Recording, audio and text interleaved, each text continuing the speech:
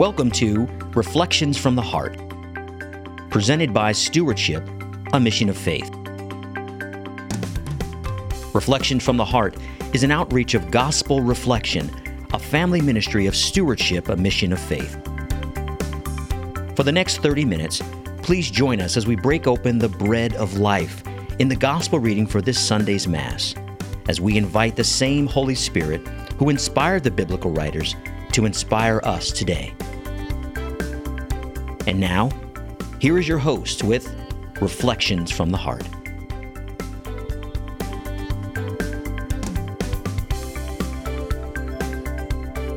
Welcome, everyone, to another session of Reflections from the Heart. My name is David Abel. Today, I'm joined by Cameron Norris. Welcome, Cameron. It's a pleasure. Thank you. Awesome. Everybody would take a moment and get their Bibles. We're going to turn to the Gospel of Matthew, chapter 18, verses 21 through 35. But before we break open the bread of life to see how the Lord wants to speak to us today, let's invite the Holy Spirit into our hearts. In the name of the Father, and of the Son, and the Holy Spirit. Amen. Come, Holy Spirit, into our hearts, and enkindle in our hearts the fire of your love. Set our hearts ablaze in love, that we may take that love out into the world to be messengers of the gospel message, to be invitations to the eternal banquet. Help us to see what we're to see, to hear what we're to hear, and then put it into action. So we invite the Holy Spirit into this meeting. In Jesus' most precious name we pray. Amen. Amen. In the name of the Father, and the Son, and the Holy Spirit. Amen. Amen. And Cameron, do you mind giving us a little gospel love? I would love to. We are in the book of Matthew, chapter 18, verses 21 through 35. Peter approached Jesus and asked him, "Lord, if my brother sins against me, how often must I forgive? As many as 7 times?" Jesus answered, "I say to you, not 7 times, but 77 times. That is why the kingdom of heaven may be likened to a king who decides to settle accounts with his servants. When he began the accounting, a debtor was brought before him who owed him a huge amount. Since he had no way of paying it back, the master ordered him to be sold, along with his wife, his children, and all of his property, in payment of the debt. At that, the servant fell down, did him homage, and said, 'Be patient with me, and I will pay you back in full.' Moved with compassion, the master of the servant let him go and forgave him the loan. When the servant had left, he found one of his fellow servants who owed him a much smaller amount. He seized him and started to choke him, demanding, 'Pay back what you owe.' Falling to his knees, his fellow servant begged him, 'Be patient with me, and I will pay you back.' But he refused. Instead, he had a fellow servant put in prison until he paid back the debt. Now when his fellow servants saw what had happened, they were deeply disturbed, and went to their master and reported the whole affair. His master summoned him and said to him, 'You wicked servant, I forgave you your entire debt because you begged me to. Should you not have had pity on your fellow servant, as I had pity on you?' Then, in anger, his master handed him over to the torturers until he should pay back the whole debt. So will my heavenly Father do to you, unless each of you forgives your brother from your heart." The Gospel of the Lord. Praise to you, Lord Jesus Christ. Wow. The difference between lip service and true forgiveness is the final sentence. That you forgive them from your heart. It's real easy to utter words. Yep. It's real easy to say, "I've forgiven them," out of my head. But to forgive someone out of your heart, it's out of love. It's out of love for that person who needs prayer, who needs help, who needs to come back to the Lord, who needs to repent.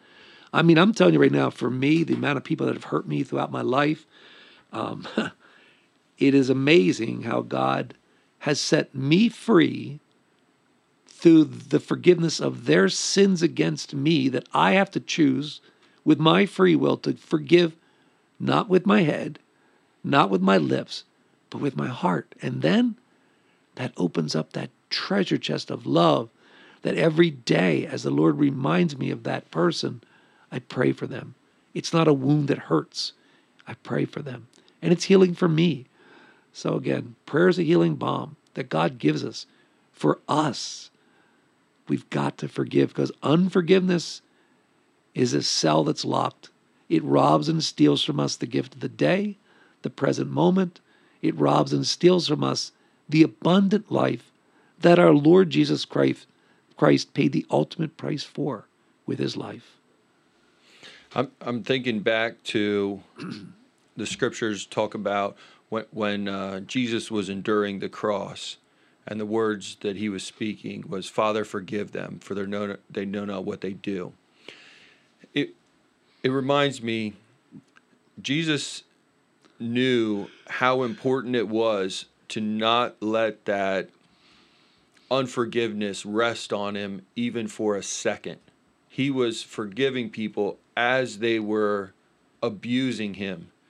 And then you have Peter say, "Lord, if my brother sins against me, how often must I forgive?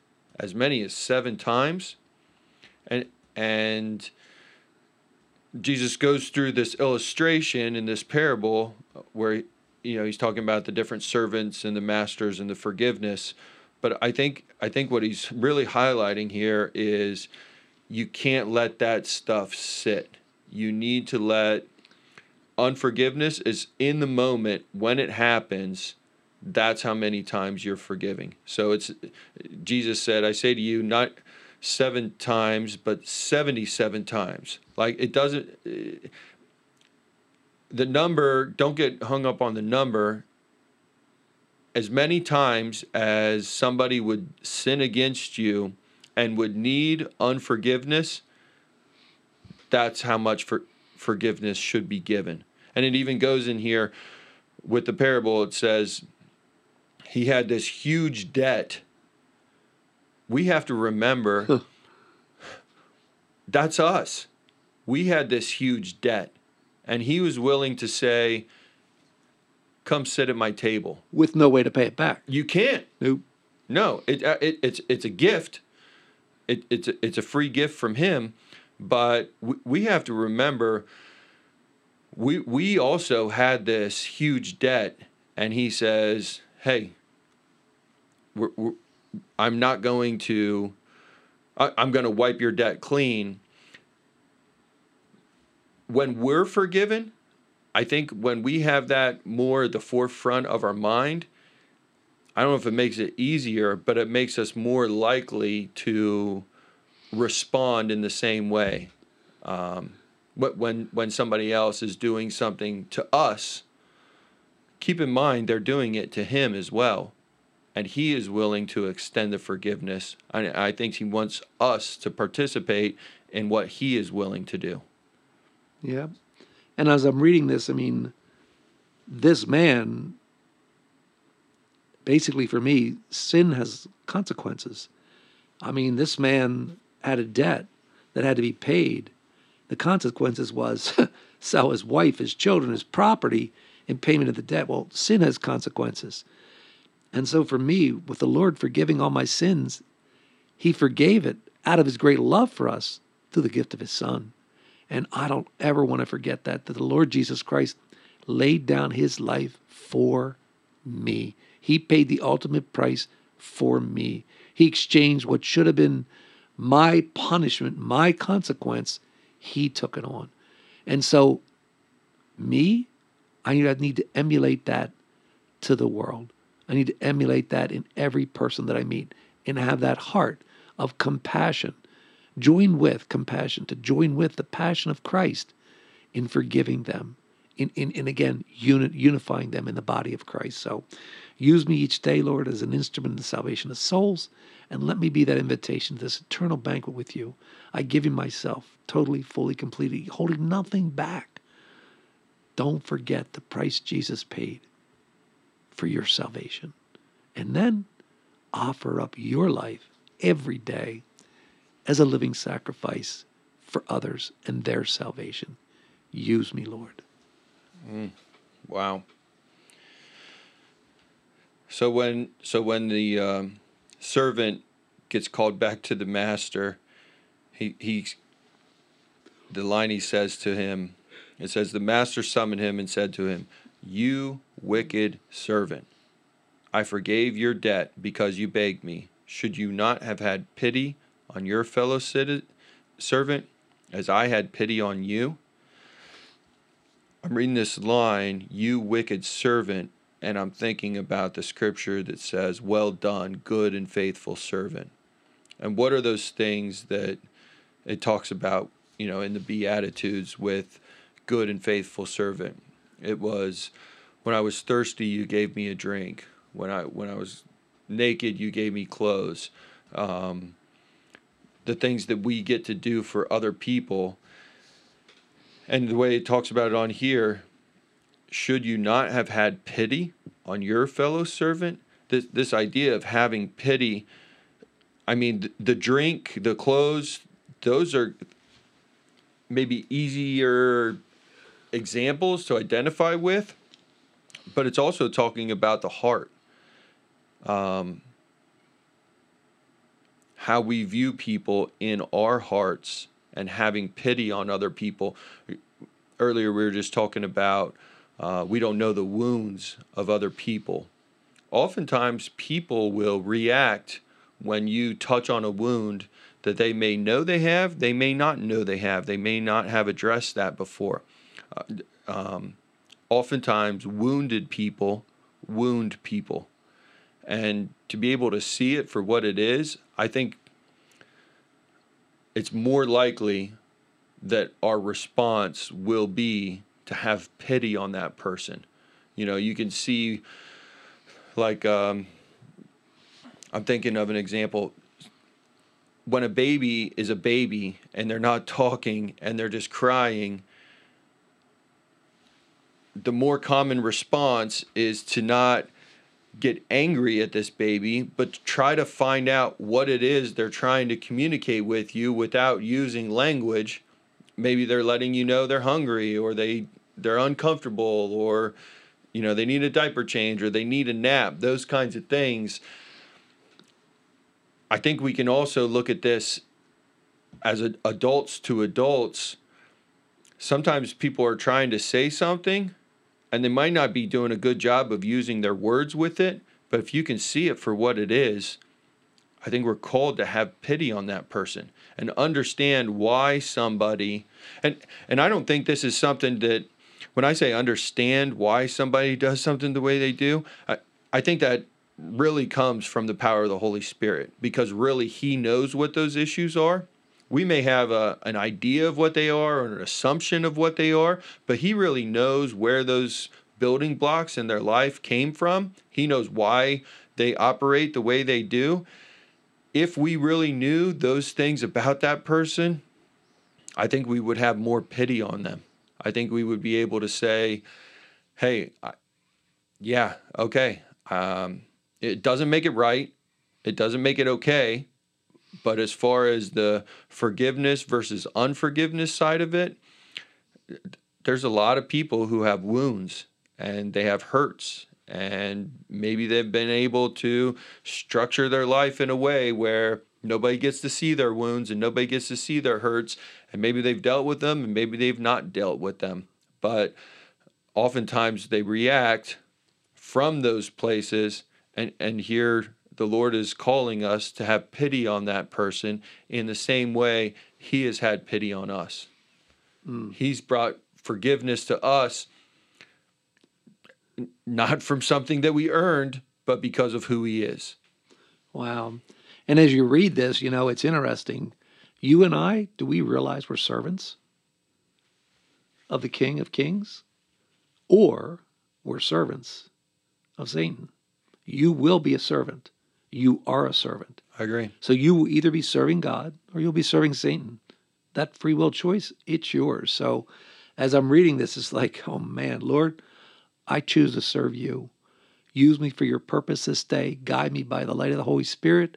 I'm all in, all yours. Use me to be a vessel of your mercy, compassion, pity, love in the world. Use me to make this world a better place, because I do not want to serve Satan.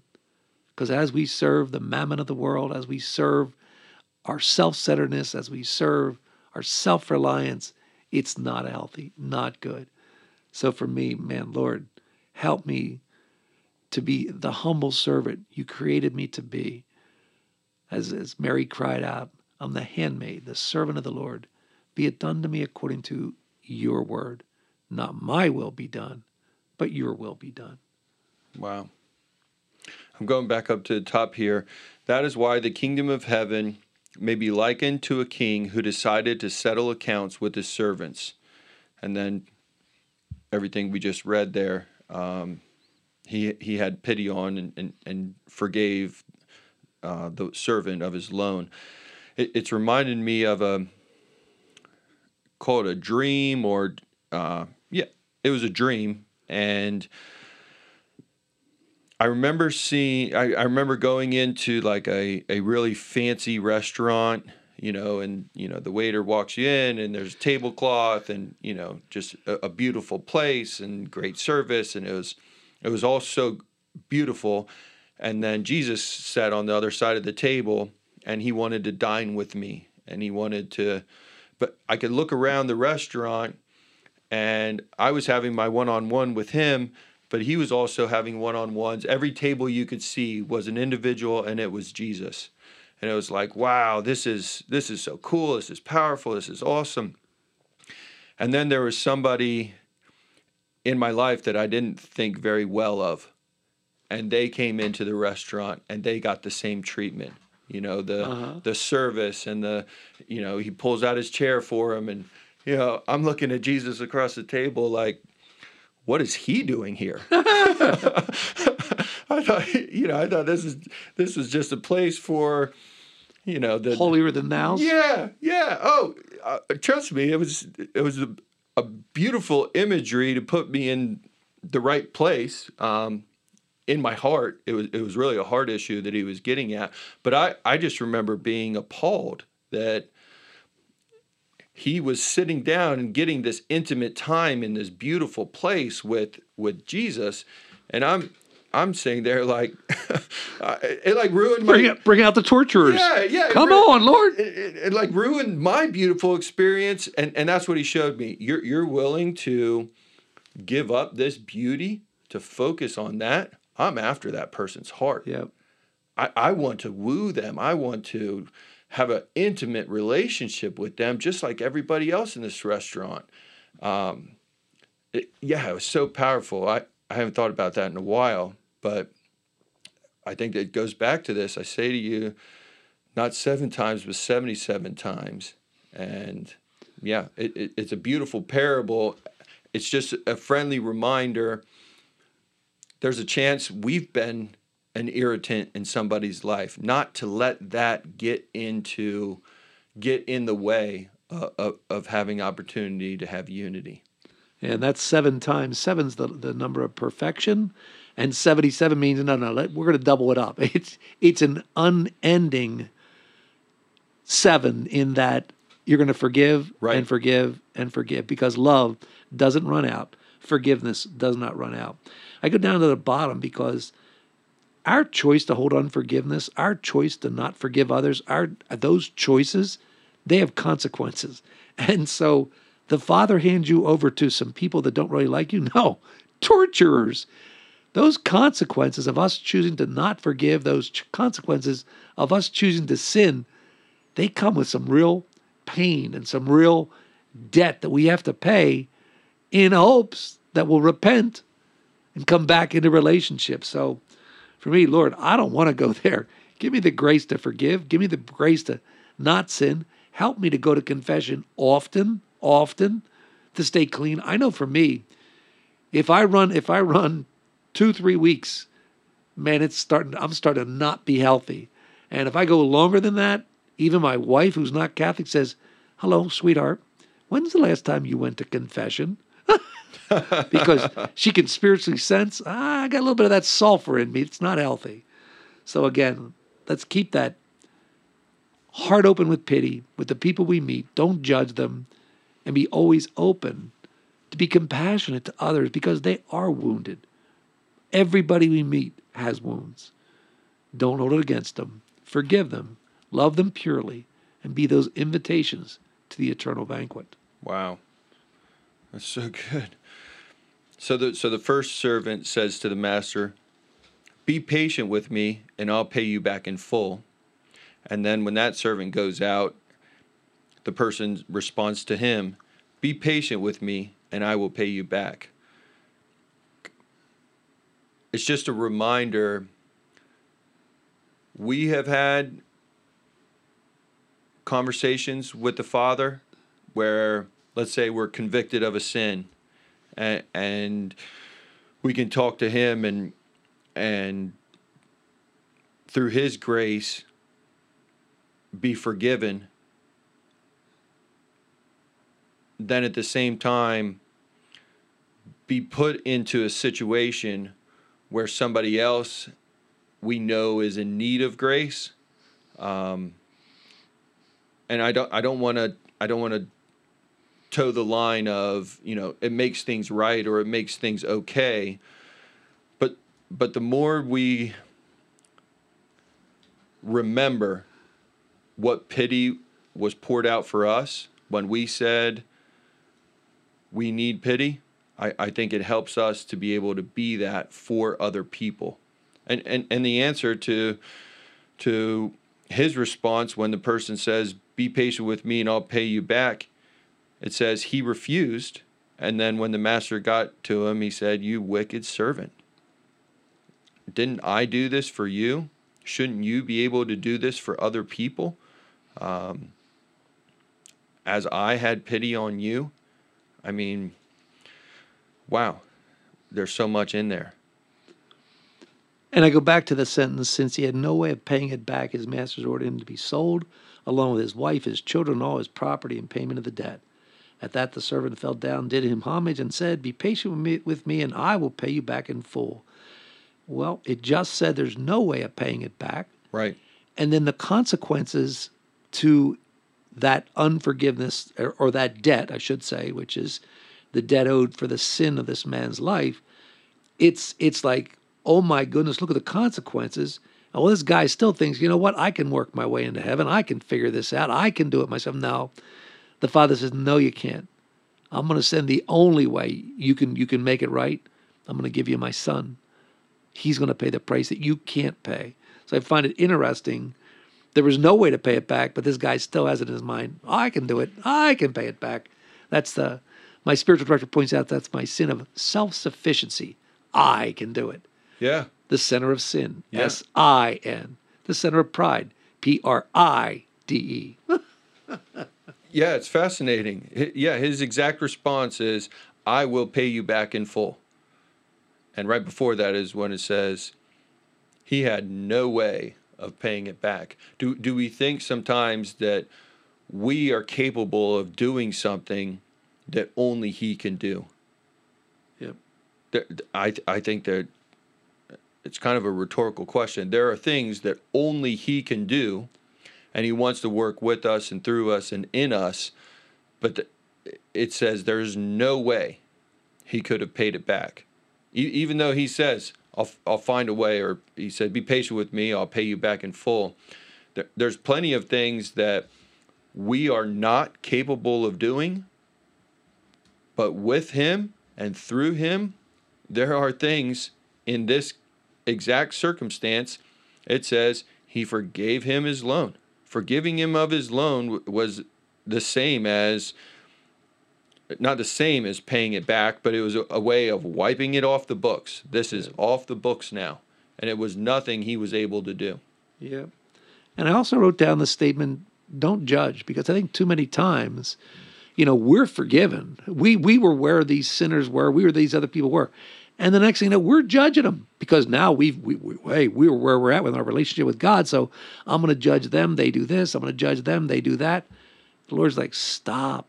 Be merciful. Have pity. Be compassionate. Pray for them. Love them where they're at. Recognize them as the 8-year-old little boy or little girl before the world twisted and contorted them. Don't look at the sin and label them with the sin. Look at the little boy or the little girl that God sees, that God created within them. So for me, don't let me judge, Lord. They're not my servants. Don't let me judge them.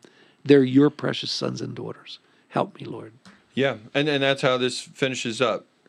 It says, unless each of you forgives your brothers from your heart. I think it always boils down to a heart issue. Judging somebody might not look like, hey, you this and you that and them this and them that. It's really, if we take care of those things in our heart, then what comes out of that will be, hey, you know what? I could see how that person might have responded or reacted that way. You know, they're going through a lot right now, and I've been there before.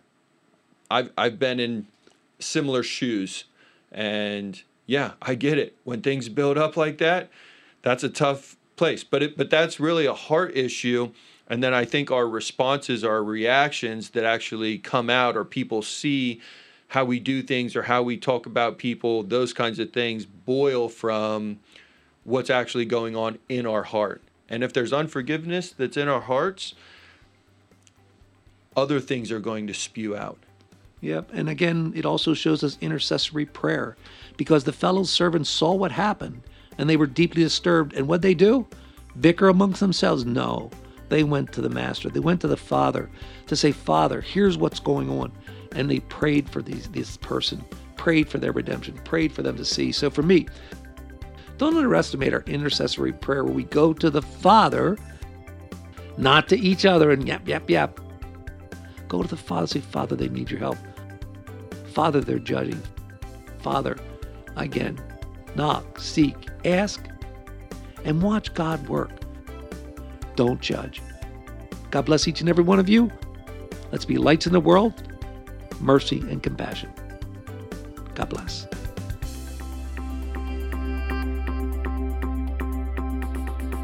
Reflections from the Heart has been presented by Stewardship, a mission of faith. We hope that you've been blessed and encouraged as you listen to Reflections from the Heart. If so, please consider participating in a gospel reflection group. For more information on locations and times of gospel reflection groups, or how to start a gospel reflection group in your area, and to learn about all of the family of ministries, please visit our website at stewardshipmission.org or call us at 717-367-0100. Stewardship, a mission of faith, is a 501c3 nonprofit organization and depends on donations from people like you to make Reflections from the Heart possible. If you've enjoyed this broadcast, please prayerfully consider partnering with us by making a tax-deductible donation by visiting stewardshipmission.org or call us at 717-367-0100. On behalf of all of us at Stewardship, a mission of faith, thank you for listening. And until next time, may God bless, protect, and guide you on your journey home to Him.